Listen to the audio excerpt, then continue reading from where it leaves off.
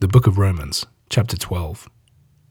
With eyes wide open to the mercies of God, I beg you, my brothers, as an act of intelligent worship, to give him your bodies as a living sacrifice, consecrated to him and acceptable by him. Don't let the world around you squeeze you into its own mold, but let God remake you so that your whole attitude of mind is changed. Thus you will prove to him in practice that the will of God is good, acceptable to him, and perfect. As your spiritual teacher, I, by the grace God gave me, give this advice to each one of you.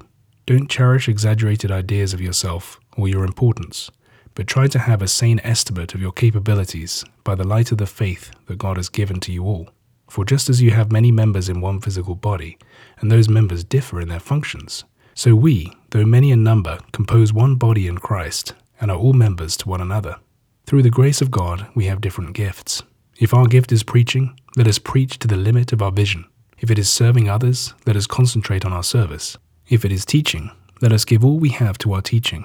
And if our gift be the stimulating of the faith of others, let us set ourselves to it. Let the man who is called to give freely. Let the man in authority work with enthusiasm. And let the man who feels sympathy for his fellows in distress help them cheerfully. Let us have no imitation Christian love. Let us have a genuine hatred for evil and a real devotion to good. Let us have real warm affection for one another, as between brothers, and a willingness to let the other man have the credit. Let us not allow slackness to spoil our work, and let us keep the fires of the Spirit burning as we do our work for the Lord. Base your happiness on your hope in Christ. When trials come, endure them patiently. Steadfastly maintain the habit of prayer. Give freely to fellow Christians in want, never grudging a meal or a bed to those who need them. And as for those who try to make your life a misery, bless them. Don't curse, bless. Share the happiness of those who are happy, and the sorrow of those who are sad. Live in harmony with each other. Don't become snobbish, but take a real interest in ordinary people.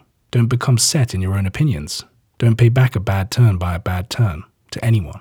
See that your public behavior is above criticism. As far as your responsibility goes, live at peace with everyone.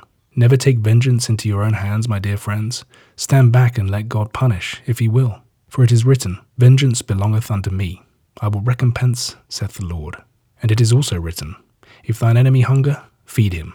If he thirst, give him to drink. For in so doing thou shalt heap coals of fire upon his head." Don't allow yourself to be overpowered by evil.